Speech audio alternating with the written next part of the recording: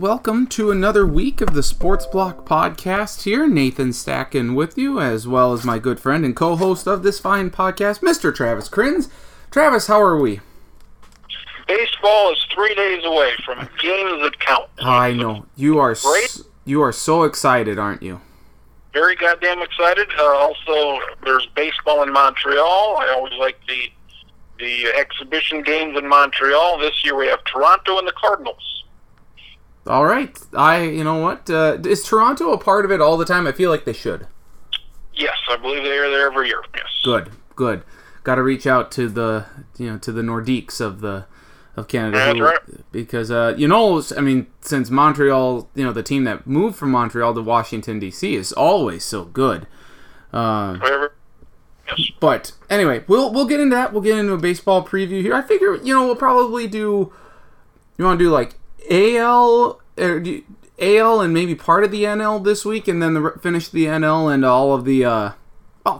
Let's just do the division and we'll give our playoff picks next week. Sound good? Whatever the hell, talk all of it, none of it, some of it. All right. Yeah, we'll do that. We'll figure it out as we go along here. But first off, the Final Four is set. It's everyone's favorite, Sister Jean and Loyola-Chicago. They will be taking on they won the South Regional, dominating Kansas State. They will take on Michigan, who won the West Region in a dogfight of a game with Florida State. We'll get into that in a little bit. And then on the other side, the marquee matchup, Villanova, the 1 seed out of the East after having beaten Texas Tech, takes on Kansas, the 1 seed out of the Midwest, who had a battle with Duke, and I say was probably the best game that we've seen throughout this NCAA tournament, 85-81 winners in overtime. What caught your attention the most, either from the Elite Eight, Sweet 16, anything from this last week in the NCAA tournament? It appeared Duke-Kansas was a good game. Chicago did it again. Another last-second shot, beat Nevada. Who the hell they beat? Yeah. So, it's Chicago's tournament, basically. This is what we'll remember that in the Virginia upset. Yep. But, Villanova, they've been the best team through this tournament. They've pretty much rolled everybody, and I expect them to win this whole deal. I would love to see Chicago in the championship game if they go all the way. But Michigan's probably going to be too much for them. They've really come alive last weekend. But Final Four, solid Final Four. With all the mess, Kansas, Villanova, people should have picked that just because they're 1 seeds. Mm-hmm. And if Michigan wasn't any other bracket, you're going to have them in the Final Four. And then Chicago's your surprise. So when it's all said and done, we're at the semifinals, there's really not a whole lot of surprises outside of Chicago. Right. No, absolutely. I agree with you on that. And I'm trying to think back here. When VCU made the Final Four as an 11 seed, they were, of course, in the play-in game.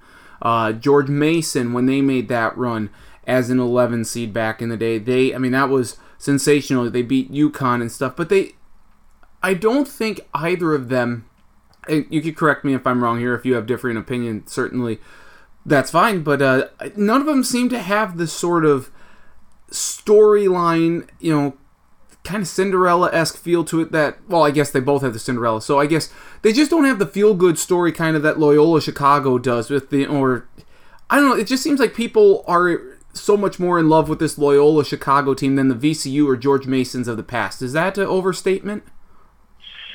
At least with those other teams, they'd made the tournaments in recent memory. Mm-hmm. Loyola hadn't made it since 85. Yep. I still can't name a single player on this team. I have no idea who's on this team. Again, look at their stats. They got a guy with 10. They got 3 guys averaging 11.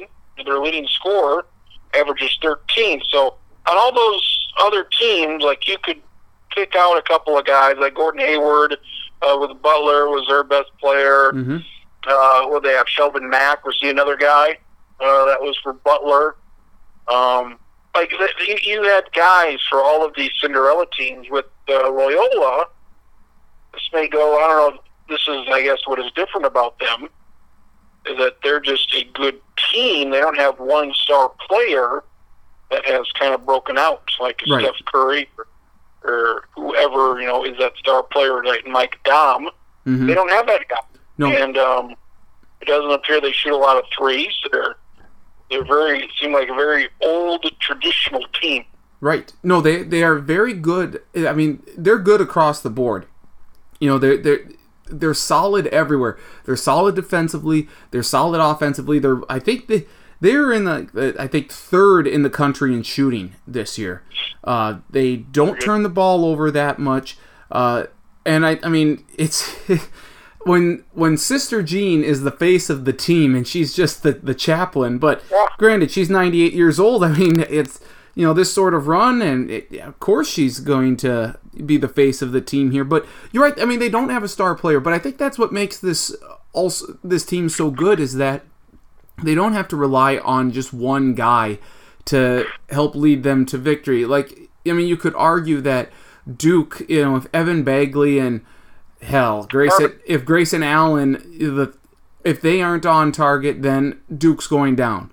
Or, with Kansas, if Devontae Graham and Malik Newman played out of his mind against Duke in the Elite Eight, but if they aren't on their game, chances are Kansas is going to lose. But if you have like Clayton, Custer, if he has a bad game, then Ben Richardson can fill in his spot like he did against Kansas State, knocking down 6 of his 7 threes for Loyola. So I just, they have the Krautwig guy, the big guy in the down low. I just think this team is so balanced and so good all over. I thought Nevada would beat them on Thursday night. I just thought that Nevada has that, with the Martin twins, they're very good offensively, not great defensively, but I just thought they would be able to overtake Loyola, and they almost did. I mean, they jumped out to a huge lead. Loyola came back and then took a big lead, and Nevada almost came back and won. But then when Kansas State upset Kentucky, which was great, Xavier Sneed played absolutely phenomenal in that game, and with all the fouls, 50 fouls in that game, it was rough to watch at times. But when Kansas State won, I said, you know what, Loyola-Chicago's got this. I mean, if they played Kentucky, I don't think they would have beaten them. But then again, we didn't think they were going to, or at least I didn't think they were going to beat Nevada. But when Kansas State got on that side and they won, like, yep, Loyola-Chicago's got this. They just have that factor, and I don't know if they can carry it on against Michigan. I mean, Michigan, I'm going to blame Noah for this in part as to why Blame your damn kid, please. I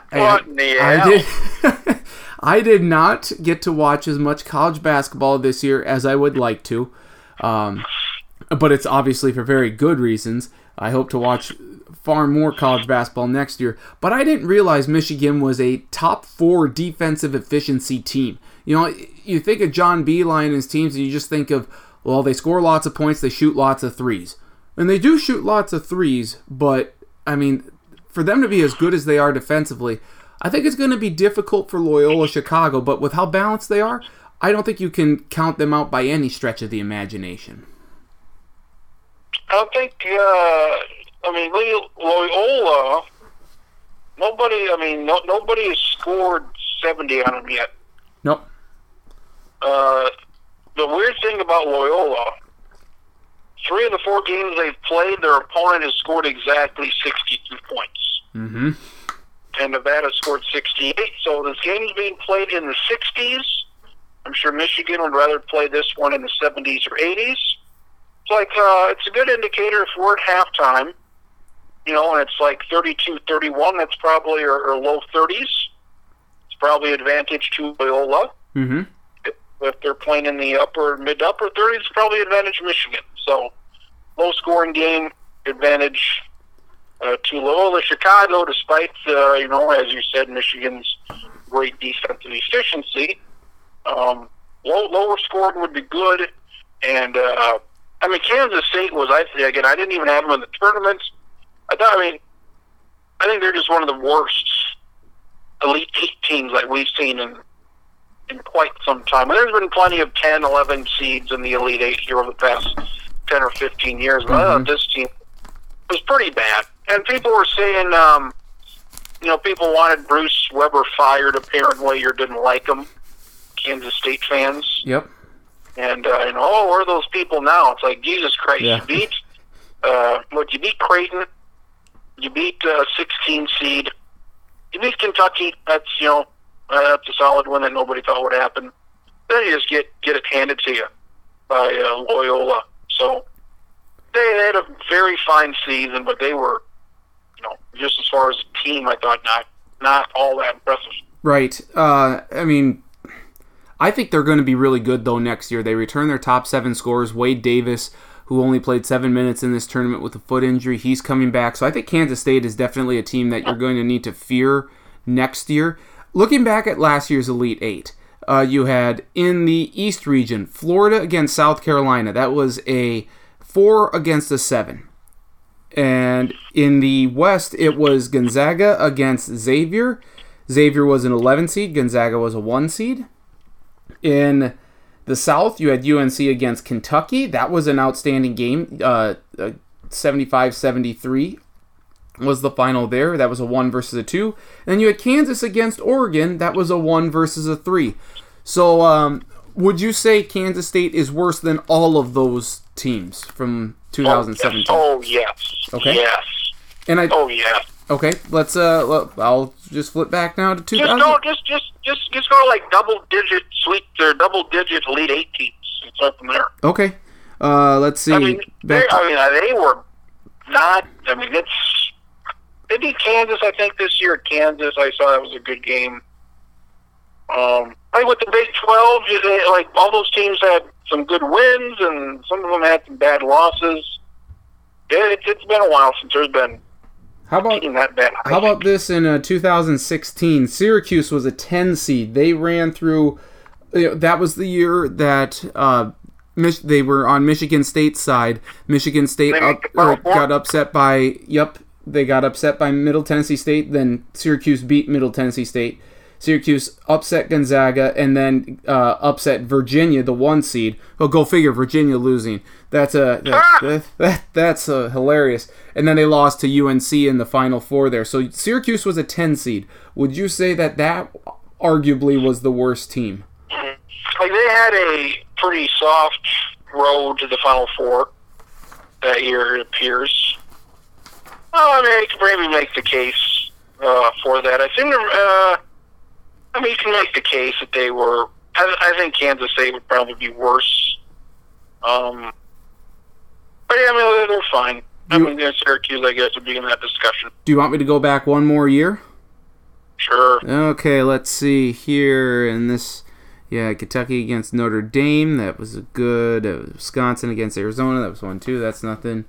Louisville. I was just looking back at teams if Kansas would have made the Final Four, if you had all the seeds they beat, it would have come up to 40.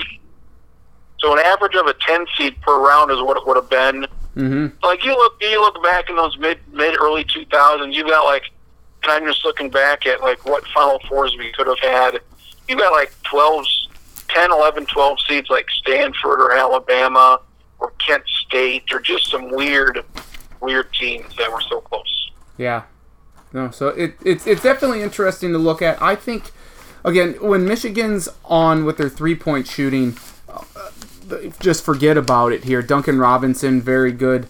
I think Loyola's defense can, factor into this, but, at the end of the day, Michigan's got the size, so I think Michigan's going to win that one. Villanova, Kansas, to me, Villanova shot terribly against Texas Tech. They shot 4 of 24 from beyond the arc, and when Nova shoots very poorly from beyond 3-point line or in 3-point land, they lose their games this year. That's how they lost 4 games, and for them, I think that was a very good win for them to know, and they're a very good free throw shooting team. So to be able to get by a defensive team like Texas Tech, I thought that was a good win for them, considering they did not shoot their best in that game. I think Nova rolls Kansas by 10, 12 points minimum. I would agree with that. I think Kansas, again, we talked about them early, and they were not impressive. And they just got by Duke again. This was the year of some flawed teams. Duke was a flawed team. Kansas was a flawed team. Carolina, Virginia, all of them except Villanova. And I think Nova rolls Kansas by a good margin. I think Michigan can beat Kansas. But again, you're going to need Villanova to play poorly. If Villanova plays well, you're not going to beat them. Well, they're going to score 90 on your ass, and you can't keep up. Well, and I think part of the reason, and maybe this is, Villanova probably wouldn't admit this, and maybe it's flawed logic, but Jay Wright said after the game against West Virginia that was the most grueling game that they've played all year because West Virginia played them they've just beat them up physically and mentally for all 40 minutes. West Virginia Villanova beat them 90-78, but for Jay Wright to say that and then to come back a couple of days later against another good defensive team like Texas Tech, maybe they didn't have it, and yet they were still able to get by. Kansas is not nearly as good defensively as West Virginia or Texas Tech. Ironically, those teams are in the Big 12, and Kansas got by them. West Virginia likes to just, piss leads away in the second half like it's their job. But, I mean, I agree with you. I think Villanova is just head and shoulders better than Kansas. But having said that, Kansas has gotten by so far, and you never know what, Malik Newman could have another big game and Kansas could win. But I see Villanova winning this, and then if they play Michigan or Loyola-Chicago, I'd like to see the all-Catholic national championship game, Loyola-Chicago against Villanova. That would be fun. But I think either if it's Villanova or Michigan, I think I just like Villanova too much. Michigan, though, would give them a run for their money because of the defense and because of their good three-point shooting, led by like Mo Wagner and Duncan Robinson. Easter Monday, Stacken. Easter Monday. Yep. The fish. The fish? Oh, the ship. The fit? What? No, all the fish with Easter Monday, Lent, and your fish fries and bullshit like that. You know what Sister Jean gave up for Lent? She said losing. Yes. Oh, that's well played, Sister Jean. Sister Jean has a Twitter account. Do you think she's running her own Twitter account? Not a chance. Not a chance. Not a chance. So I will say Villanova wins. Yep. Are you in agreement there? Yeah, Villanova's winning the whole thing. I mean, they're probably playing Michigan, but I would prefer Chicago. Yes, agreed. And Villanova, again, I said this in our chat on Sunday, but if Villanova if Jalen Brunson and Malik Bridges come back next year, and I don't think it's a guarantee that both of them, or either of them, or, let alone one of them come back, I would hope they do. But if they all come back, Villanova's head and shoulders the team to beat next year. I mean, I think they're just going to roll kids. I mean, it's going to be fun. I've become a Villanova fan over the last few years. I just like what Jay Wright does, and getting these kids that he has. I like Villanova, and I hope they dominate next year, assuming Jalen Brunson and Mikal Bridges come back. Duke's going to be, I think Duke and Kansas are going to be voted 1 or 2, because Duke's got, all the guys again. Zion Williamson. Yep. Duke has turned into Kentucky, and Kentucky's won one national title, and Duke hasn't won any, have they, in this short run. They beat Wisconsin a few years back. Yeah, when they turned into this one-and-done factory here. This has not worked for me. These one and dones. It just has not. I have not seen. I mean, you look at the national champs. Villanova's won it. They sure as hell aren't doing it. Carolina, they sure as hell didn't do it. Right. You just look at some of these teams. It's not. Louisville didn't do it. Kentucky did with Anthony Davis. Anthony Davis. Yep. That was the one, and he's been by far the best player out of, yes, all of them that they've had, and they won handily in 2012. So, yeah. That's the one time it's worked for Calipari. Other than that, I mean, Kansas doesn't do it. Right. But it usually does not work. If we're talking, Final Fours and all that. Right. No, I agree with you there. So we both have Villanova winning the national championship there. It's Final Four from San Antonio. Games 6:09 Eastern, 5:09 Central Time on TBS, and then 8:49 Eastern, 7:49 Central Time on TBS there on Saturday. The national championship game, I think, tips off like 9:18 Eastern or something like that. 8:18 on Monday on TBS. So fun to be had by all. I think that's the tip-off time. Anyway. Next year, the Final Four is as close as it will ever be to us. Yep. Similar to the Super Bowl. Final Four, I'm much more into. I would rather go to a Final Four than the Super Bowl stuff. So hopefully we can go to that next year. Yeah, that would be a lot of fun. I've looked at like ticket packages, before, and I think like VIP something is like $3,000 or something, but that's for the entire Final Four and food and everything like that. But it sure be a lot of fun. It's going to be a great atmosphere there at US Bank Stadium there, and I saw, I think in 2021 Target, the Target Center is going to be host to the Midwest Regional, so that's something to look forward to. But yeah, that's great stuff, and we'll react to the Final Four and, of course, the National Championship game next week. Anything else? Steph Curry is injured, grade 2 MCL sprain, and before I get into the NBA, I did see, we had talked about this, that it was likely going to happen, and then Jeff Goodman broke it on Sunday. That Craig Smith, USD men's head basketball coach, is going to be named the Utah State men's basketball coach. Danny Hurley, or is it Danny or Bobby? Danny went to UConn. Where did he go to? UConn from Rhode Island. So I thought there was one other piece of coaching news. They're not the Anthony Hardaway to Memphis. Tubby Smith to High Point. Yes. Tubby to High Point. Bring him back. Watch out for High Point in the Big South next year. Almighty. Is all. I mean, well, it's his alma mater, so I mean that's fine. Give it up, Tubby. Give it up. But right.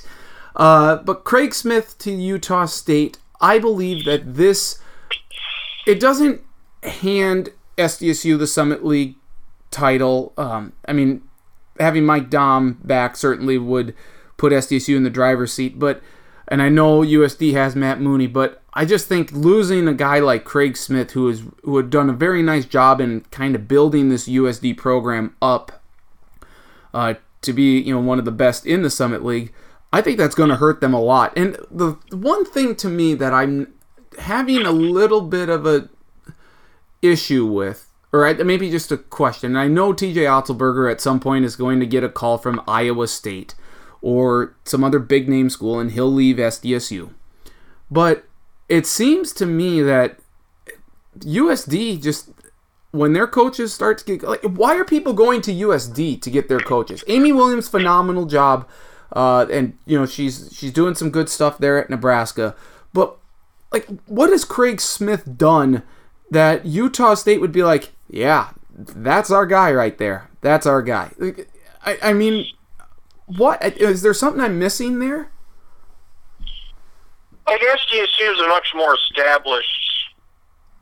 So when you compare those two, yes, like USD is a jumping off point for coaches, and SDSU might become that once Stig is done and once AJ is done, whether that's in 5 years or 20 years. Mm-hmm. And then we may, I mean, we're seeing this with men's basketball. Will Otzelberger be here for 5 years? Will he be here after next year? How long will he be here? So, I guess it would make sense. I mean, the women's team for the Jackrabbits, I believe, are a top 25, 30 team. Yep. And the football team's become a top 5 team. So, I mean, that's not happening at USD. I mean, their women are good. As we know, they've won a national championship, Stacken. Yeah. They didn't win the WNIT championship this year. TCU took them down. Shame. Almost won another national title. Shame. But USD is more of a jumping off point, I think, while SDSU is seen as the team in the Summit League. He did very well. He took them from not much of anything to arguably the best team, second best team in the conference. Yep. And he was at Nebraska, an assistant at Nebraska, so that's a big time deal for him.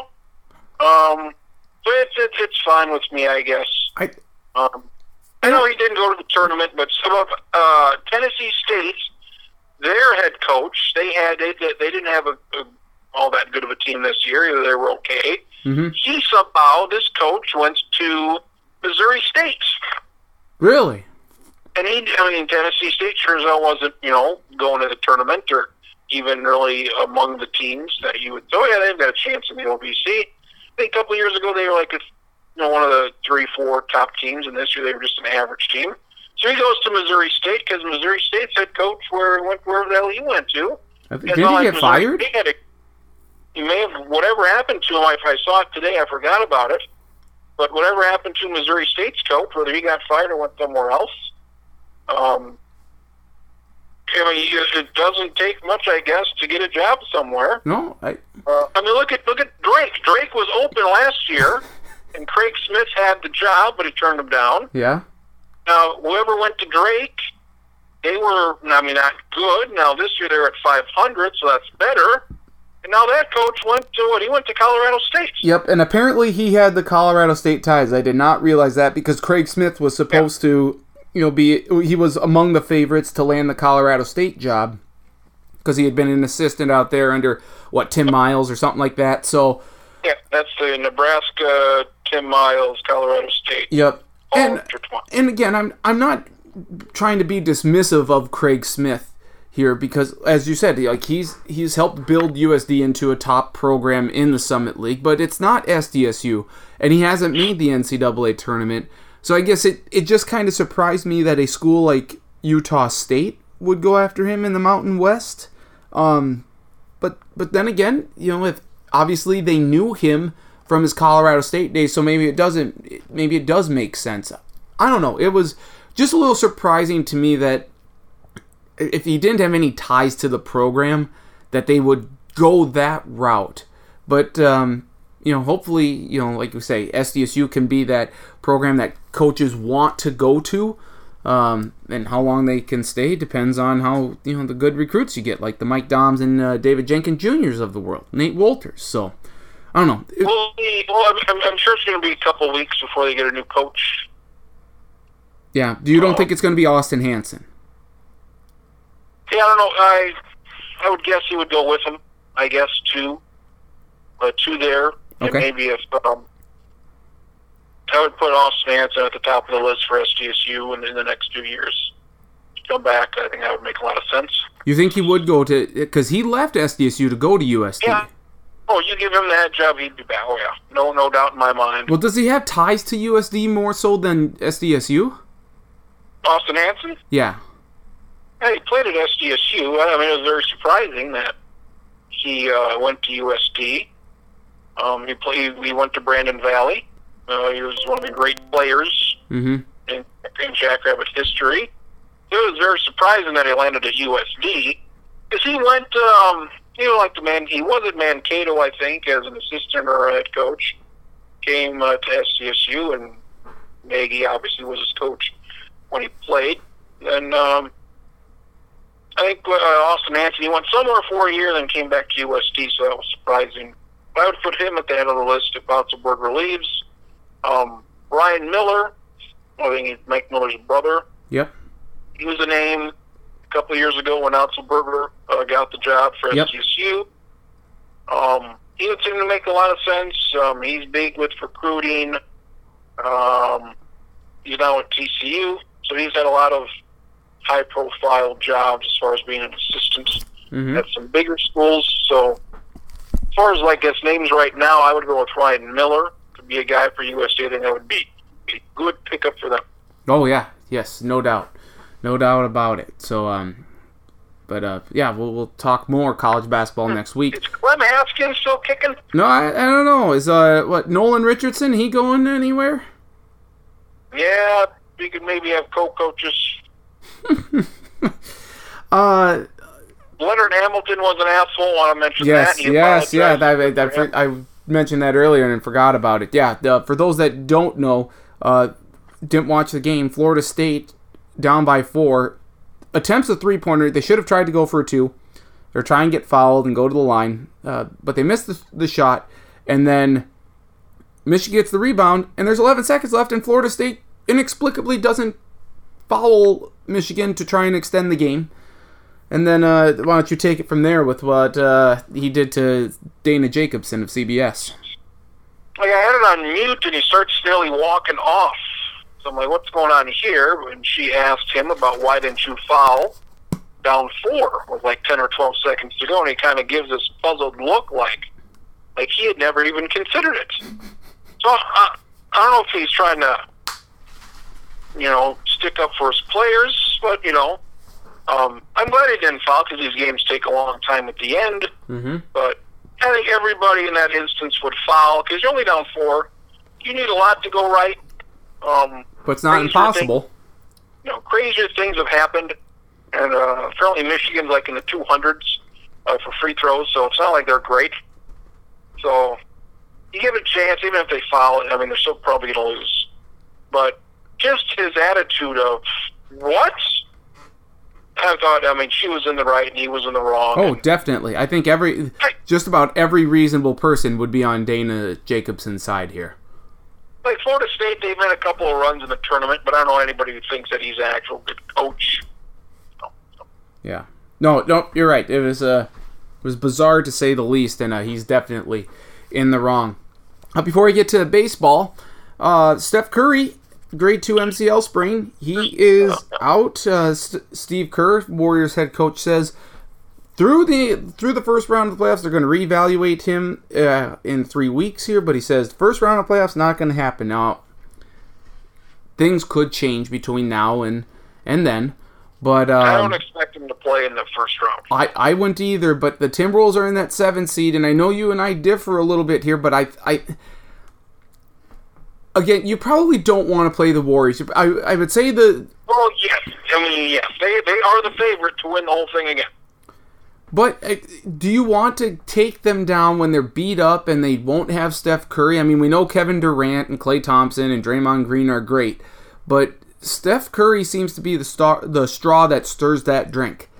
And I just think with all the injuries that Golden State has had, I think a team, assuming Jimmy Butler is back and healthy, I think a team like Minnesota would give them certainly a run for their money and win that series. And then the thing is, here, if you're in the West, who do you really want? Because if you're the 7 seed and you can play a banged-up Golden State Warriors team, then you get the winner of Portland and whoever the 6 seed is, whether that be San Antonio or whoever. I mean, Oklahoma City's in that 4 spot. Do you want to be the 5 seed there? Probably not, because then you'd have to play the Rockets and you're just going to lose, in 5 games to them because they'll beat you 140 to 120 or something like that.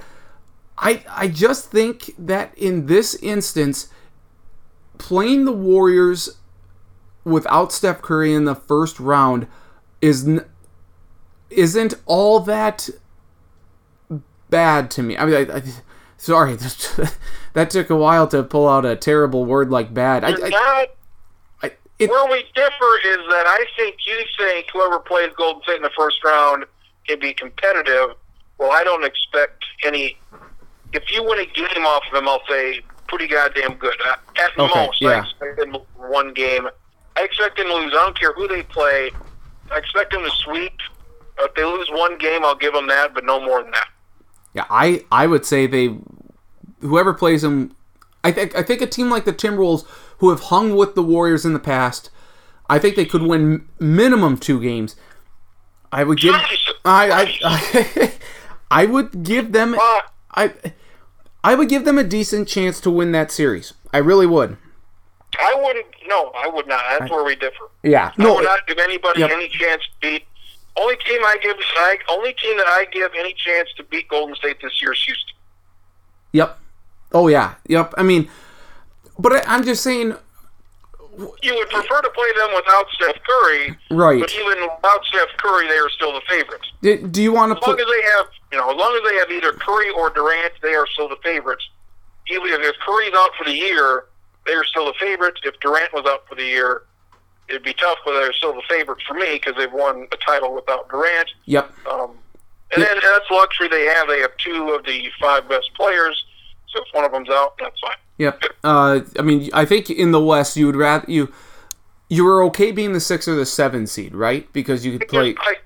There's not a whole lot of difference between these teams record-wise. I mean, there's one game separating the 8 from the 5.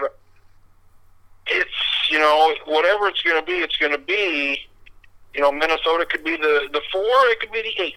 Right. I mean, it's very difficult, and if you'd probably prefer to be like a 6 seed. I mean, you don't want to play Houston. You don't want to play Golden State. I don't think Oklahoma City's very good. Portland, I think, is pretty good.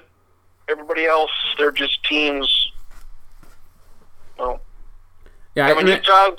Utah. What are they, like 22-3? Utah on a run here. Oh, I don't think quite that good. Maybe. I don't know. I didn't think they were 22-3. They're 8-2. I think they're like on this amazing run here. Let's see. So, I mean, they're a team that's scrapping and clawing just to get in. I would prefer to see.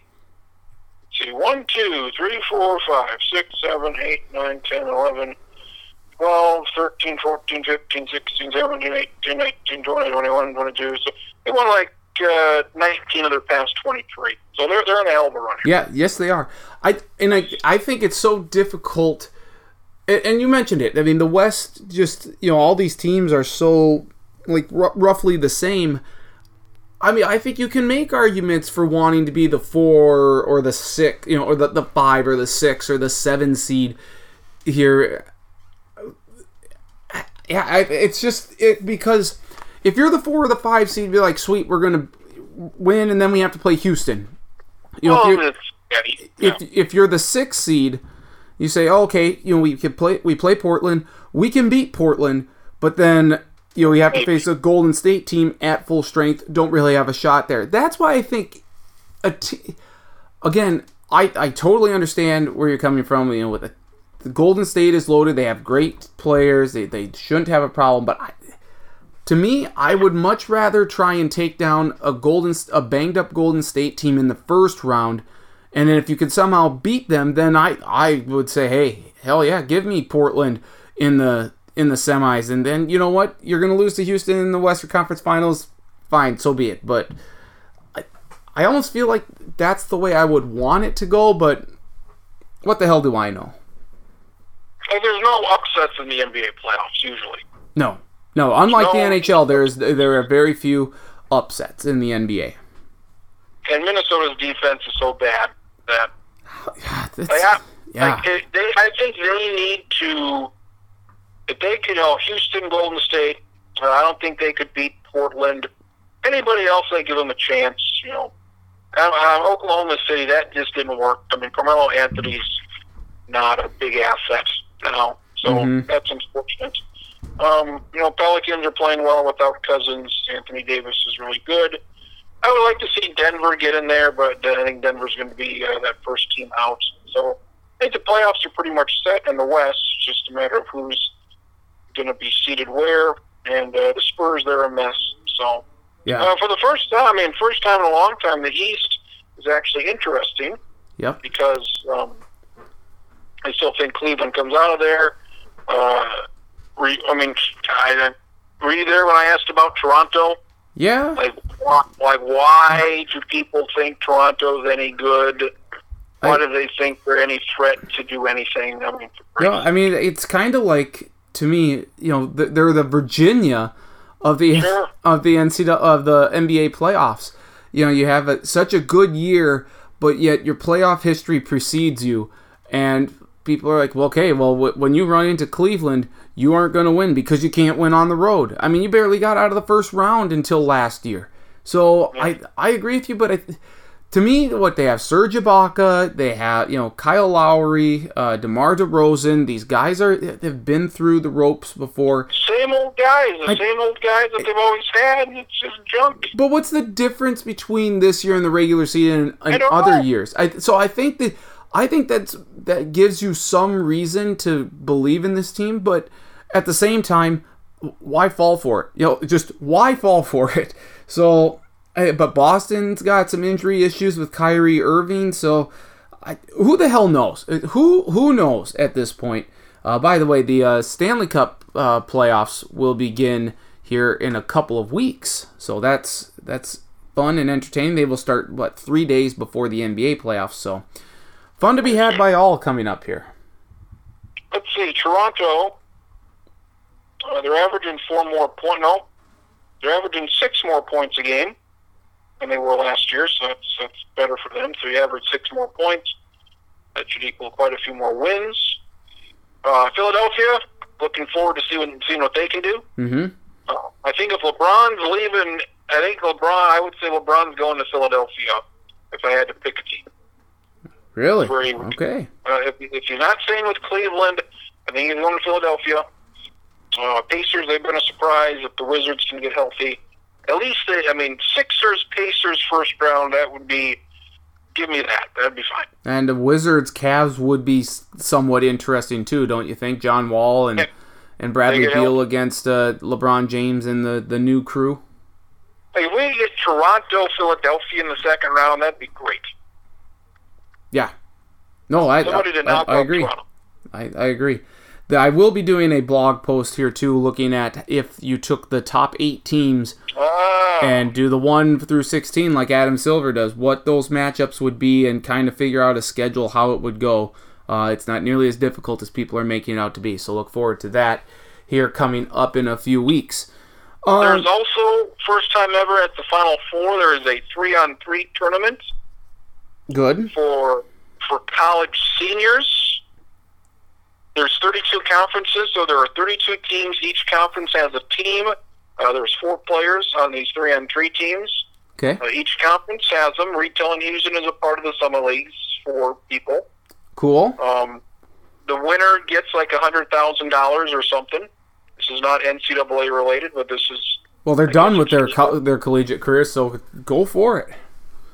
So this interesting thing that they're doing, so that's different, and I think it's a good idea. Okay, so let me guess who the 4... I don't know. Oh, okay. It's telling you that it might be another guy from North Dakota State. I don't know who. Oh, yeah, Paul Miller. Paul Miller would probably be on there. Possibly. Maybe A.J. Jacobson, and then who the hell else? I'm interested in these, in the bigger conferences. Who are the players from the bigger conferences? Are these actual guys, or are these not your best? Oh, who's the big guy from Amigo from Denver? Get him on that team. Amigo. Yeah, Amigo on the team. Yeah, let's do it. That'll be interesting. We'll see what happens with that. I don't like the SWAC or the MEAC's chances at all. No, that's a surprise. I'm sure Loyola-Chicago, like the Missouri Valley's like, hey, we're going to have Loyola-Chicago. Like, it got a couple seniors in there. Oh, wait, nope, that ain't going to happen. So, too bad. It is. It's like the women are doing this again. Apparently the women have done this for 2 years now. This will be the 3rd year. And apparently it's going to be like World Cup style where you play. It's not a tournament. I think a tournament would just be simplest. But apparently it's going to be like the World Cup. Like round robin? Yep.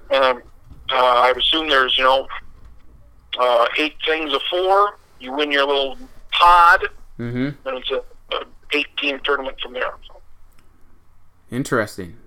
Something interesting for your guy telling you. There you go. There we go. All right, let's get from the court to the diamond, though. Baseball is here, folks. America's old pastime. There's no one more excited about baseball that I know than my good friend, Mr. Travis Crins. So, Travis, you know what we're going to do? We're going to break it up into two weeks here, but we're just going to preview the divisions. this week, and then we're going to do our awards, playoff teams, and World Series picks next week. And that could be... Dos Equis is sponsoring this thing. Are they? The cool. 3-on-3. The 3-on-3. Oh, cool. I just thought you maybe got us a sponsor for the podcast. I'd be like, hell yeah. Let's get it. Dos Equis. So good for them. Very good. Very good. So, so we'll do that here. We'll give our award, because you never know. Something might happen in 4 games that could cause something to completely change your perspective. I mean, kind of like what I was thinking. I was thinking the Giants are going to be a team, after getting Andrew McCutchen and Evan Longoria this offseason. Hopefully, Madison Bumgarner's good, and then he gets hit in the hand by a ball, and he's out now for up to 2 months. So there goes San Francisco's chances, I feel like. Let's just start on the NL then. Dodgers made the World Series last year. In the NL West, is there any reason to believe that any other team is going to come close to the Dodgers? I mean, injuries are always a possibility, yes. But no. Yep. I mean, Padres are looking better. If they could not lose 90 games, that'd be good. Giants look like trash. So disappointing. So old. So bad. Rockies, I don't like the Rockies as much as some. I think they finished slightly under 500. They were a nice surprise last year. And, Arizona could challenge maybe. They were surprised last year as well. But they don't have J.D. Martinez this year. And, Zach Greinke, he's not going to start opening day, right? He's fine, but, there's issues with him. So, they do have one of my favorite guys, Paul Goldschmidt. So, Paul Goldschmidt, yes. But I just don't have as much faith in Arizona this year. What do we think of the Padres? They get Eric Hosmer. They're not going to be good this year, but are they any closer to building a relevant team, a competitive team? Yeah, they are on the come. They are on the come. The come is there, and they're on it. Good. They got a lot of good prospects. They've got, in fact, the person I was on the phone with an hour or 2 hours ago is a Padres fan, and he's excited about their. No, not quite. He's a Yankee fan. Oh. This Padres fan I was talking to, he's excited about their pitchers. In a couple of years, he thinks maybe 2019, 2020, they can be a pretty good team, over 500. They've got a couple of arms they're looking for. They added Eric Hosmer, which I don't like because I think he sucks. But for their purposes, hopefully he does well, because that's a lot of money to spend on a guy who's slightly above average. So they're a team that could, in coming years, in a couple of years, we should talk about the fathers. What about the Rockies and their pitching? They exceeded expectations last year. We know how good they have with the Charlie Blackmon and guys like that. Arenado, yes, of course. But what about their pitching? The bullpen, everything like that. Did they add a couple of pieces in this offseason, or am I thinking of something else? Yeah, they lost Greg Holland, who for some reason still is not on a team. Bullpen guys, they've got a lot of starters. They added Wade Davis, so they replaced one Kansas City guy with another. They got Brian Shaw from Cleveland, who's very good. They've still got Jake McGee, so their top 3-4 the bullpen is good, and they're probably going to have to be used a while. John Gray is their ace. If he can stay healthy, he's one of the best pitchers they've had in quite some time.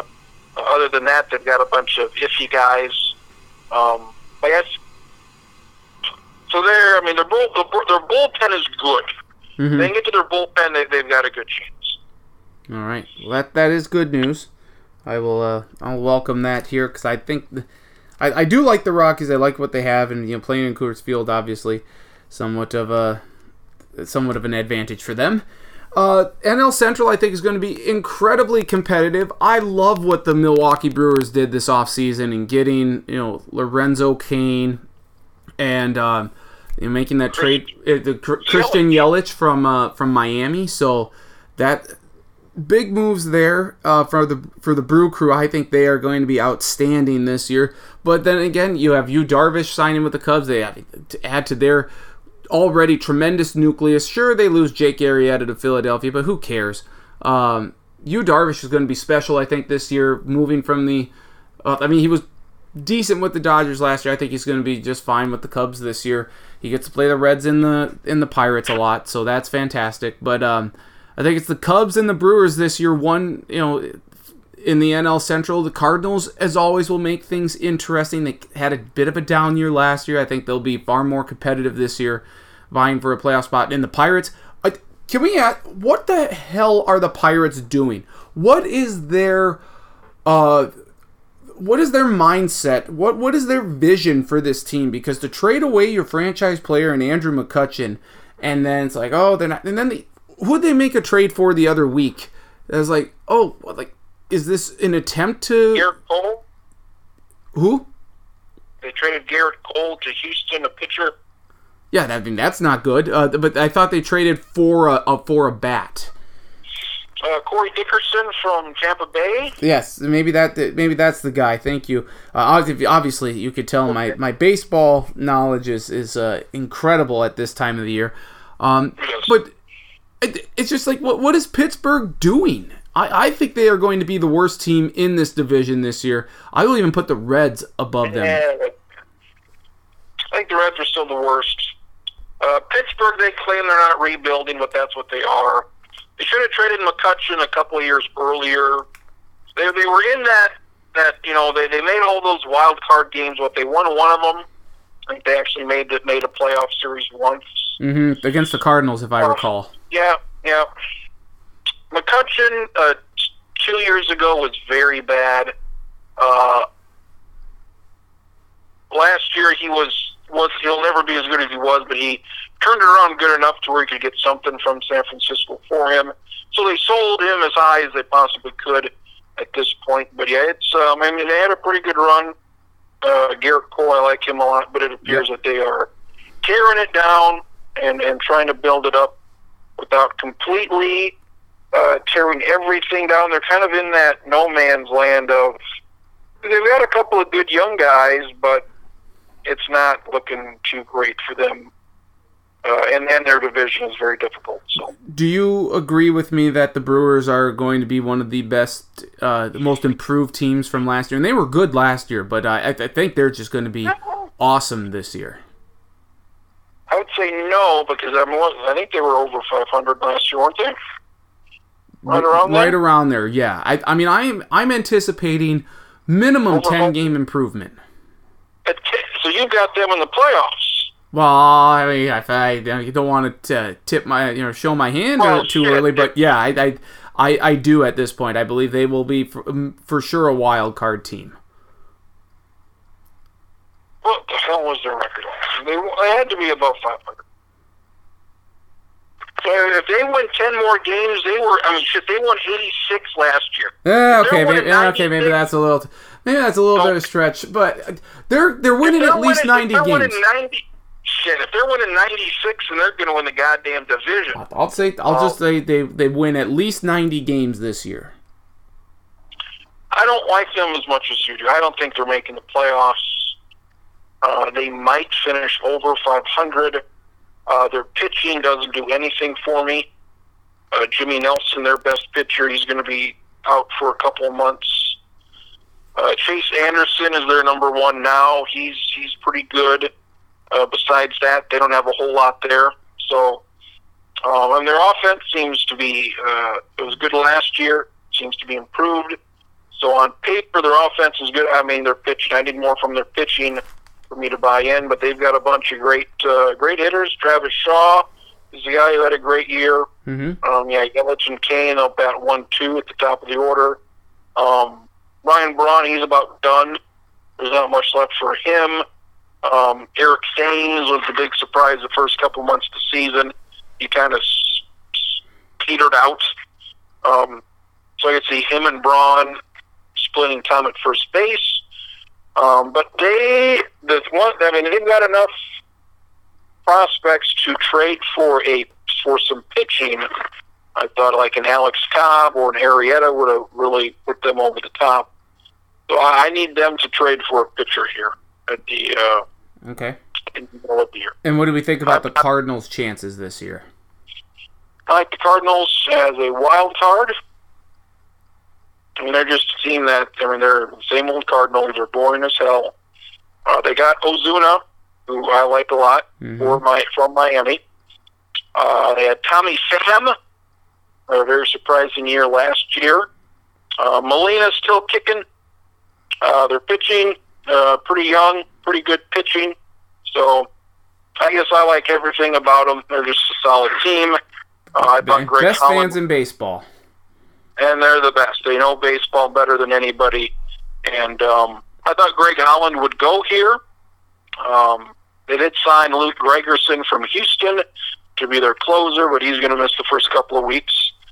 It's not worth much, but whatever. So I like St. Louis to be the second best team in this division. All right. And then the NL East, you arguably could have the best team in baseball, the Nationals, and the worst team in baseball, the Marlins. I mean, I still don't understand what Derek Jeter's vision is with this team. They're going to be absolutely awful. If they average 10,000 fans a game this year, it would be somewhat remarkable.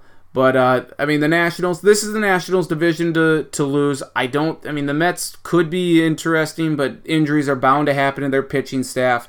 The Phillies might be improved. Sure, that's great. Braves, we'll see what they can do. I think they are a team kind of like the Padres that are on the rise. They're on the come. And then you have the Marlins who are just shit. So, break down this division if there's any more breakdown that you need to do. I mean, I love what the Nationals have with Max Scherzer and Steven Strasburg. Of course, you got Bryce Harper. We'll see if this is his last year in Washington or if he'll re-sign with them. But I mean, yeah, it's the Nationals division to lose, and I bet they win this one by minimum 15 games. I think this is a pretty decent division. I mean, you've got the Marlins. Their goal is to make money. Obviously, when you get rid of you cut the payroll by extremes. You want to make some of that money. So that's what we're in it for. Washington. I mean, they're going to be probably one of those 2 or 3 teams people are picking to win the whole thing. Mm-hmm. Adam Eaton. I like Adam Eaton a whole hell of a lot. Outfielder. I think he tore his ACL. Early first couple weeks of the season, that really sucked. And I think he's really good. And then they were really good without him. But if you add him in there, I think he can be a great leadoff guy for them. Mm-hmm. Trey Turner is a guy. This is his, I believe, second year. And Trey Turner, he's a legitimate guy. So even if Harper leaves, the cupboard's not bare for Washington. Ryan Zimmerman had a really great year last year, bounce back year for him. If he can stay healthy, that'd be good. And they probably have the 2 best pitchers any team has. Gio Gonzalez, you'd expect him to have a worse year because he kind of outdid himself last year, but it's a very good team up and down. I mean, the offense, I think is tremendous. Anthony Rendon is a tremendous hitter as well. So their offense is tremendous. They got a new manager, thank Christ. So yeah, they're them, Dodgers, Yankees, Houston. Okay, because I'm drawing a blank here, obviously no Dusty Baker. Who is the Nationals manager now? I think it's Dennis Martinez. Oh, okay. Dennis Martinez, Tampa Bay assistant, or Tampa Bay guy. He played for a while. Cubs guy. I'm going to say. The Cubs manager. Okay. I want you to. Cubs manager. Who the hell is it? Joe Madden. Joe Madden. This is a Joe Madden guy right here. This guy was with Joe Madden when he was with Tampa Bay. Okay. And he was with Chicago, and he was with the Cubs. So this is a Joe Madden guy. Dave Martinez. Very good. Okay.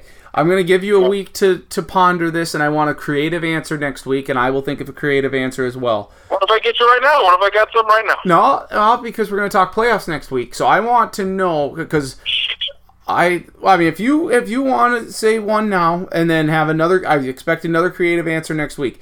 But I want to know how the Nationals are going to disappoint once again in the playoffs and lose.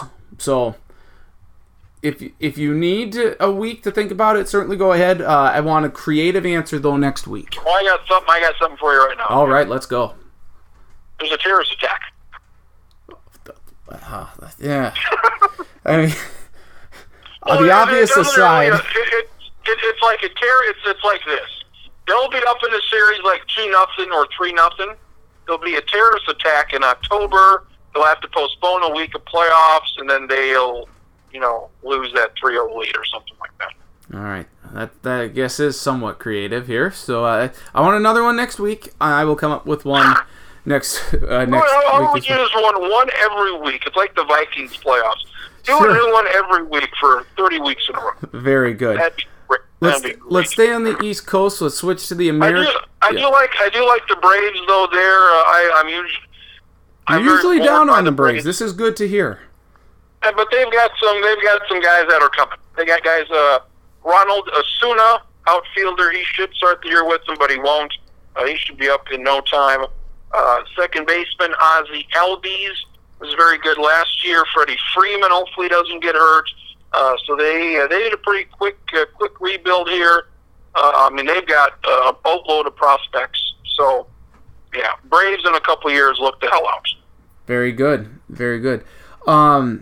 Let's stay on the East Coast. Let's go to the American League. I don't know if you heard, but the Yankees have Judge and Giancarlo Stanton. So, is there any reason why the rest of the American, I would just say, just throw a softball up there, see if they can hit it. Give them one home run a game. I mean, this is as dynamic of a hitting duo, a 1-2 punch as I can recall in the last a decade or so minimum. In the history of baseball, it's not too much to ask. Okay, I mean, I didn't want to go all the way back to 1885, but I mean, it's how are you going to pitch to this team? I mean, they are in a home run hitters park, Yankee Stadium. It's like it's the Coors Field of the East, and this. I don't even know what to say. I'm at a loss of words as to how you're expected to stop Judge and Stanton from just annihilating opposing pitchers. Judge had that big slump in the second half. Yep. Where he was terrible. But some of that could be linked back to the home run derby. No. Okay. Be reasonable. I mean, you got that, so you hope. I mean, he was not a slam dunk. He's not very young. He's like, 25, 26, 26. He's not like a young dude. He's not like Stanton's maybe a couple of years older than he is, and Stanton's ninth year, for Christ's sake. Mm-hmm. So Judge wasn't even a slam dunk to make the team last year, and that was a huge surprise that he did what he did. Stanton misses a few games. He missed 40 games a couple of years ago. He missed half the season. Hit in the jaw. That's how you pitch him. You throw it at their goddamn face. You throw it at their goddamn face, and you knock them out for the rest of it. That's how you pitch them. I think this is the fourth time ever you've had the two home run leaders in both leagues play the next year, I think is what I saw, with each other, and it hasn't happened in a long, long time. Gary Sanchez, the catcher. Yes, he's phenomenal. So I think you're going to see Stanton, Sanchez, and Judge that way, so you're going to break them up that way. There's been talk of having Judge lead off, for Christ's sake. Yeah. So there's been talk of that. But, two potent hitters. Sanchez, if he stays healthy, he can threaten 40 dingers. He's on a historic home run rate. Sanchez is for his first 150 games. It's awfully impressive. It's very impressive. It is. The one thing, though, that I will say, and I think you alluded to it with Judge's poor second half, is that these guys can strike out a lot. I mean, Poppy from Highly Questionable, he calls Stanton the whiffer. Now, I think he's a little more of a harsh critic than Poppy, Dan Le Batard's father. Oh, what did he call him? The whiffer, because he strikes out a lot. He swings and misses. So, I mean, that's the one thing I think that you could see is that, yes, you're going to get home runs from these guys, but they are going to strike out a lot. A lot. Yeah, but it's a deal where everybody else is too. So it's the game is a lot different than even 2 or 3 years ago. It's a completely different game, just like the NBA is completely different than it was 4 or 5 years ago. Dig the long ball, that's for sure. It's very different. So, I mean, they're going to strike out a lot, but their bullpen is great. Yes. Their starting rotation, there's any question, it's the starting rotation. But Severino came out of nowhere last year to be one of the best pitchers in baseball. They got Sonny Gray. Sabathia is 37-38, but he had a good year. Tanaka, he was up and down. Jordan Montgomery is their fifth starter, who I like a whole hell of a lot. So there's not many holes on this team either. Very true. Boston is certainly going to give them a run for their money. Of course, they have Chris Sale. You have David Price, so that's good. I mean, they have a very solid team, but I just don't think any team is going to really challenge the Yankees for the division. Boston. Let me phrase it this way: I think Boston can challenge, but Boston is not going to win this division. I think it's the Yankees' division. Case closed. Yes. I am interested to see if Manny Machado will stay in Baltimore. That is one of the major storylines that I'm watching, because I don't think Baltimore was kind of disappointing last year, and I don't know what they did this offseason, what they have that's going to make me say, oh, yeah, this is a team to watch out for. And with Manny Machado most likely leaving. I mean, he's leaving. Let's face it here. Even the most adamant Orioles fans like Scott Van Pelt, they would even have to admit, yeah, it's highly, highly unlikely that Machado comes back. So if the Orioles are struggling, I say watch out for a trade to a contender, like maybe the Yankees add another one, because Judge is trying to recruit Machado, and Major League Baseball frowns upon that. But I mean, I just think you might have to trade him to get anything back for him to try and rebuild. The Rays, will see what they can do, but I don't think it's going to be much. And then the Blue Jays, they'll be decent, but it's the Yankees, the Red Sox, and everyone else as far as I'm concerned. Some projections have the Blue Jays as the second wild card. I don't see that. They got them winning 85, 86 games. I'm not anywhere near that excited for them. Baltimore seemingly always exceeds expectations. They don't look very good on paper, but somehow it had some good years. Mm-hmm. Everybody in that lineup besides their catcher should hit at least 20 home runs. Mm-hmm. So, I mean, that's it. You want to get interested? Can I pique your interest? You did? In every single goddamn player except their catcher hitting 20 home runs. They traded for Tim Beckham, shortstop, third baseman Tim Beckham from Tampa Bay. I believe he was the number 1 pick a few years ago.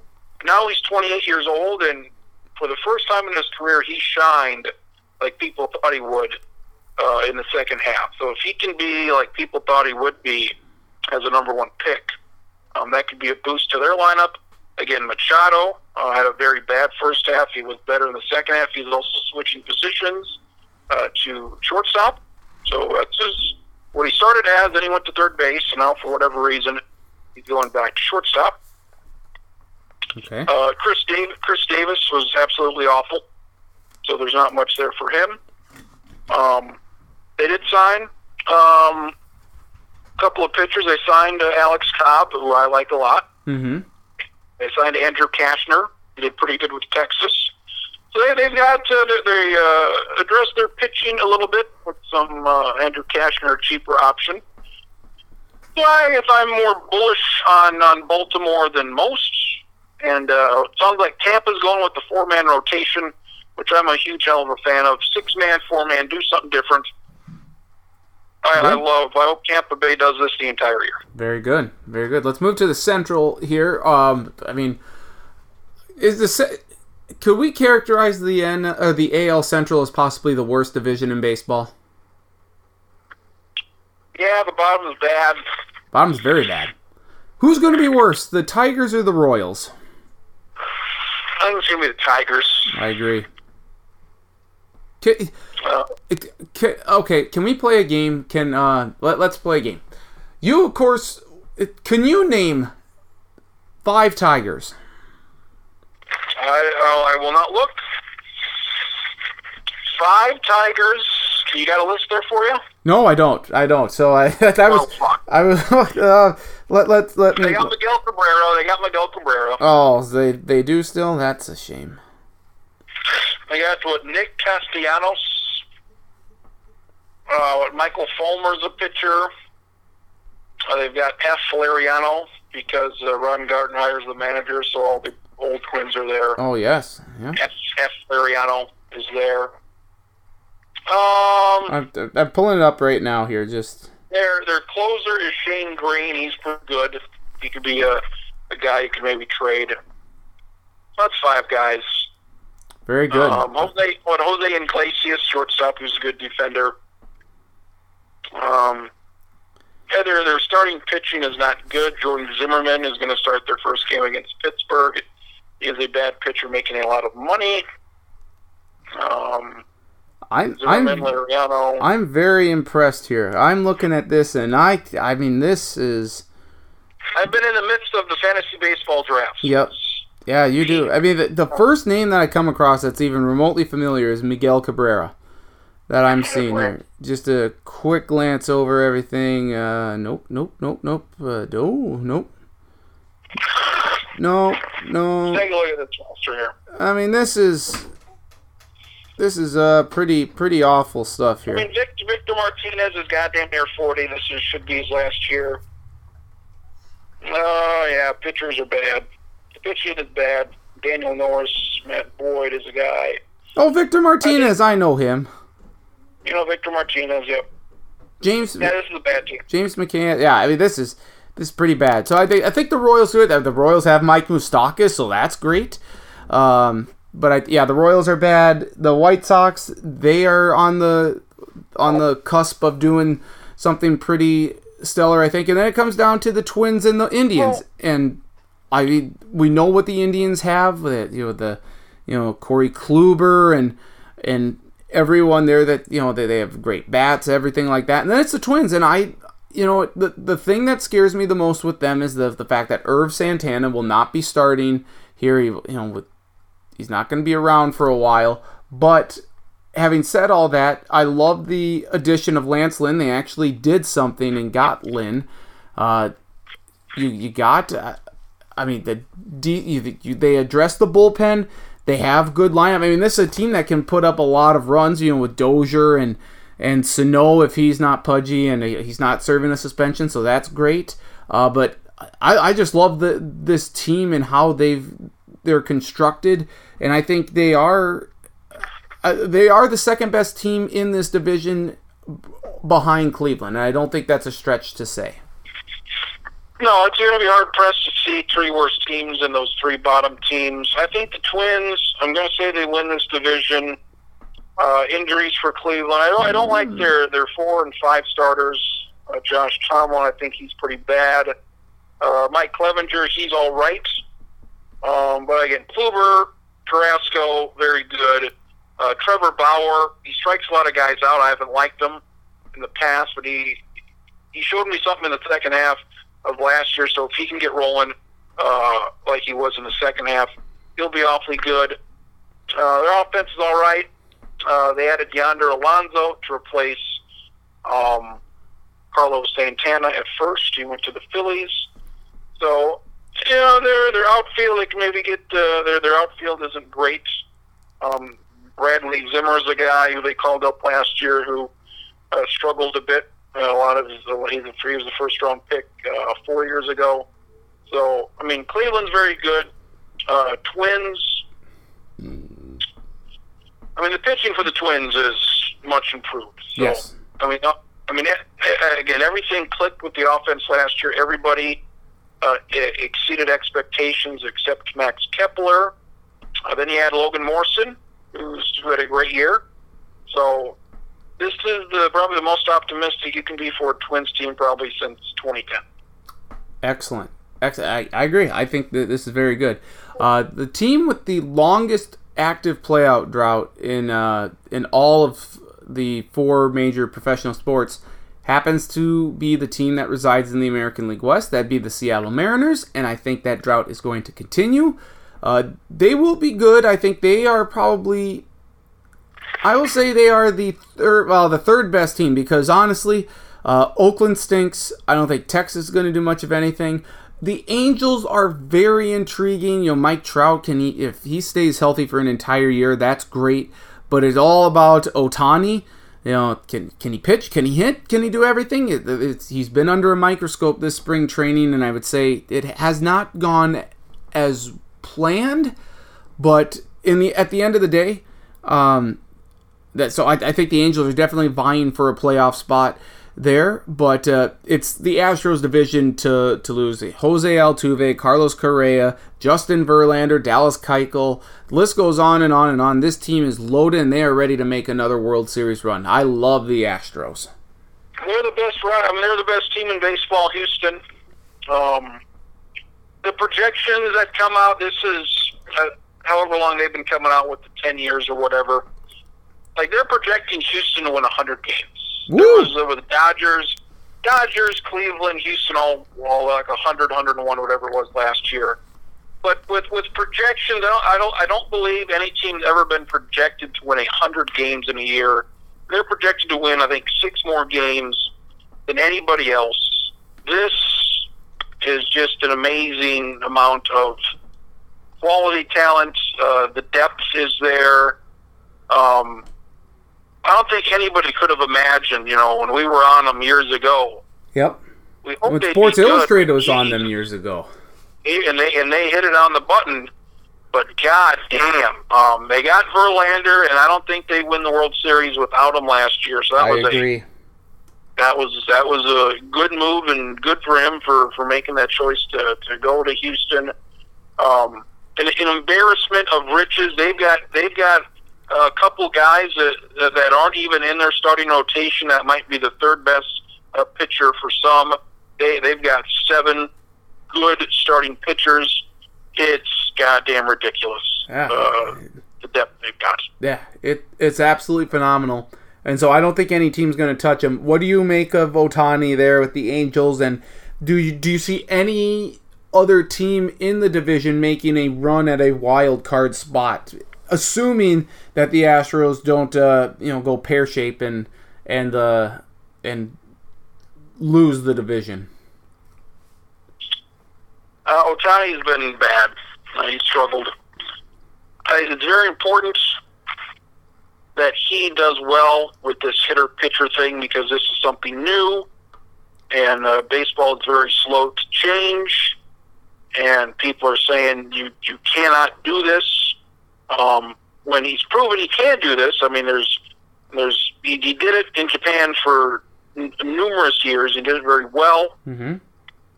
There's no reason why he can't do it here. If given the choice, I mean, he's got to be a good pitcher first. So it's very important that he does well, because he's the first of what could be a couple of guys that could try this. There's talk maybe, I mean, if he gets off to a bad start, I would maybe send him down just to work on some stuff, because he's been, very bad this year. It sounds like they're also going with a 6-man rotation, which is very interesting. So again, that intrigues me. Ian Kinsler, they traded for him for Detroit. He's going to be 36. He's very old. He doesn't have much time left. Albert Pujols is the worst player in baseball. Oh, no, not the worst. Give me another guy that's worse than him. That is your homework for next week. Find me a player who you think, and Pujols, if healthy, I mean, he's going to be out there. Can I just say any Detroit Tiger that's not Miguel Cabrera? Let's see. We'll compare at the end of the year. I mean, Albert Pujols. Are you saying for the money? Or are you just saying everything involved? Yeah, it's not good. And even if it wasn't for the money, which doesn't help matters at all. No, it doesn't. $30 million to be the worst player. It's not good. Like if you look, you look at the WAR, he's a negative WAR player. He was minus 1.8 last year. So that means you're better off with him not on your team than on your team. He hit 23 home runs. He had 101 RBIs. He damn near played every game. He only missed 13. Mm-hmm. His OPS plus was an 81. 100 is average. That is well below average. It is a steep decline for this man. His slugging percentage was .386. That is 180 points off of his career average. That was 70 points worse than the year before. Mm-hmm. And the good news is, he's only got 4 goddamn years left of this contract. He's got 4 years left. So on this, for my money, he's the worst player in baseball. Again, if you're just picking some Detroit guy for making league minimum just to piddle around out there in the outfield, I mean, between the two, who would you rather have? Piddle Detroit guy or Pujols who can't barely walk? Well, for the money, factoring in the money, then I'm not going to take Pujols, but I would just say he's the worst player in baseball. Okay. He can't run. Oh yeah, he's got bad feet. Yeah. He's not even a good hitter anymore. As his OPS plus, your on base plus slugging compared to league average, he's an 81, which is 19% below 100, 19% worse than average. He led the league in double plays last year. His on-base percentage is .286. Average is around .315, .320 is league average. Mm-hmm. So his on-base percentage is 30-plus points below. It's not good. Nope. That was last year. That was fucking last year. What the hell is he going to do this year? Jesus Christ. Hey, yeah, you're right. I will just track this son of a bitch. Just track this guy throughout the year, and let's see what this guy does. Maybe he can, have one more year where he's not complete trash. But shit, that was a bad contract. That was a bad deal, was it not? That was a terrible deal. It was very bad. It was very bad. No other way around it. No bones about it. Here's an idea. Don't give a 32-year-old guy $300 million for 10 years. How about that? How about that for an idea? Yeah, don't do that. That's smart. That's economics there, Krins. That's smart. Jeez, yeah. Right.